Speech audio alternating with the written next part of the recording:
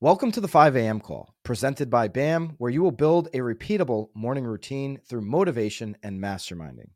Our calls are live every day, Monday through Saturday. You can sign up for the live calls at 5amcall.com and join the private Facebook community. If you're a real estate agent to further advance your career, grow your brand, and actually sell more homes, join me on BAMX with the link below. We have the best courses, live streams, and community for real estate agents. We believe that legacy real estate media is broken, and we are here to fix it. That's why BAMX comes at a fraction of the cost, and you can get a discount by using the code 5AMCall. Join me in BAMX today. Other platforms tell you what to do. We actually show you how to do it. Hit the link below for BAMX and use the discount code 5AMCall.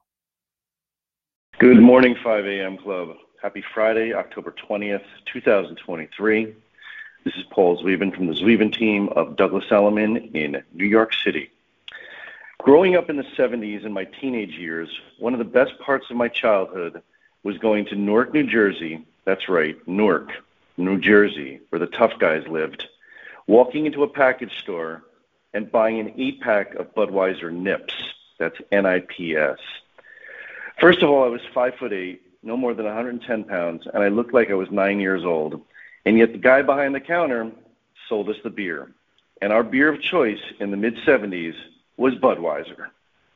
Why was it Budweiser? I assume now that I'm all grown up, it was the tremendous marketing, tremendous branding, and price point. We would all drive to our middle school and walk to the bridge by the stream in the back of the school, about 300 feet from the school. There'd be about 30 of us hanging out on the bridge, flirting with the girls, pounding back those 8 nips, listening to Led Zeppelin, The Doors, and The Who. Ultimately, one of us would not be well, and I certainly don't need to tell you what happened next. Enough about my childhood. Let's talk about Bud and how it relates to our businesses. Budweiser, one of the most well-known beer brands, had its beginnings in the mid-19th century. It was first brewed by Adolphus Busch in St. Louis, Missouri in 1876. Adolphus Busch was a German immigrant who married into the Anheuser family, and together with his father-in-law, Eberhard Anheuser, they formed Anheuser-Busch, the company behind Budweiser. Budweiser's popularity grew in part due to innovations in brewing and transportation. It was one of the first beers to be pasteurized, which extended its shelf life, and the company used refrigerated rail cars to distribute it, ensuring its freshness. Over the years, Budweiser has become an iconic American beer brand and is known for its distinctive taste and marketing campaigns. I think they're better at marketing campaigns than making beer, but that's my opinion. The company has expanded its product line and is now part of the global beer conglomerate Anheuser-Busch InBev. Anheuser-Busch, the company behind Budweiser, employs various strategies to grow its business over the years: marketing and branding, expanding product line, distribution and transportation, international expansion, brewery acquisitions, sponsorship and sports marketing, responsiveness to the market. These strategies, among others, have contributed to Anheuser-Busch's growth and prominence in the global beer industry. But there were some hurdles. During Prohibition, the beer company knew that they needed to diversify. Yeast was their best product that they sold during Prohibition. And why is that? Because people started making beer in their bathtubs because they wanted to drink beer, and craft beer was born. During Prohibition and the Depression, most breweries were shut down, but not Budweiser. After Prohibition, they bought 16 Clydesdale horses, harnessed iconic history of Budweiser, iconic beer, and American beer.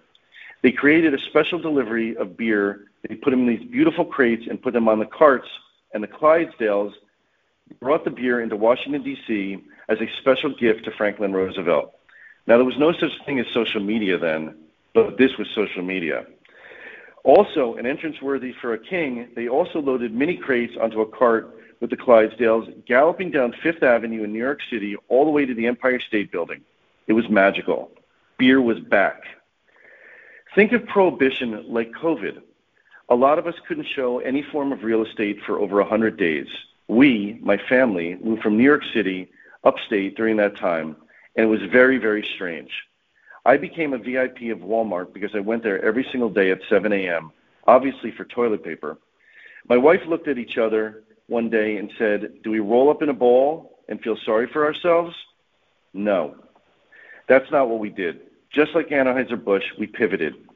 We started doing multiple daily pieces of content about being kind, about being empathetic, about being sympathetic, about supporting one another. We started to have weekly conversations with different agents all over the country to talk about their markets, to talk about how they were feeling and what was going on inside of their head.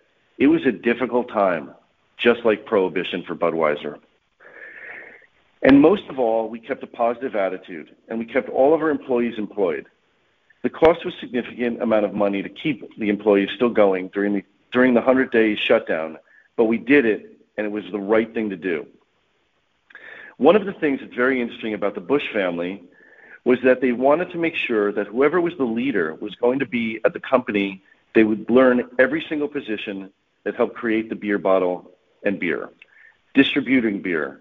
And once they learned those positions, they became the leader, hopefully. There were a lot of brothers. Just like when you work in a kitchen, as you know, I was a chef, and you want to be the chef, you want to know every single position, the fish station, the grill station, the sauté station, the vegetable station, the dessert station. The more you knew, the better leader you were.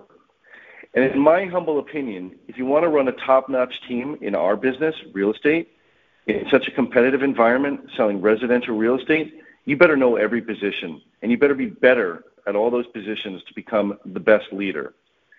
Budweiser is America. It just wasn't about drinking beer. So the moral of this story is we're in a new market. 8% interest rates. 8%. Some of us have never heard of that. I have. Little to no inventory. The bottom line is, if we don't change right now, our business will be dead. Happy Friday, everybody.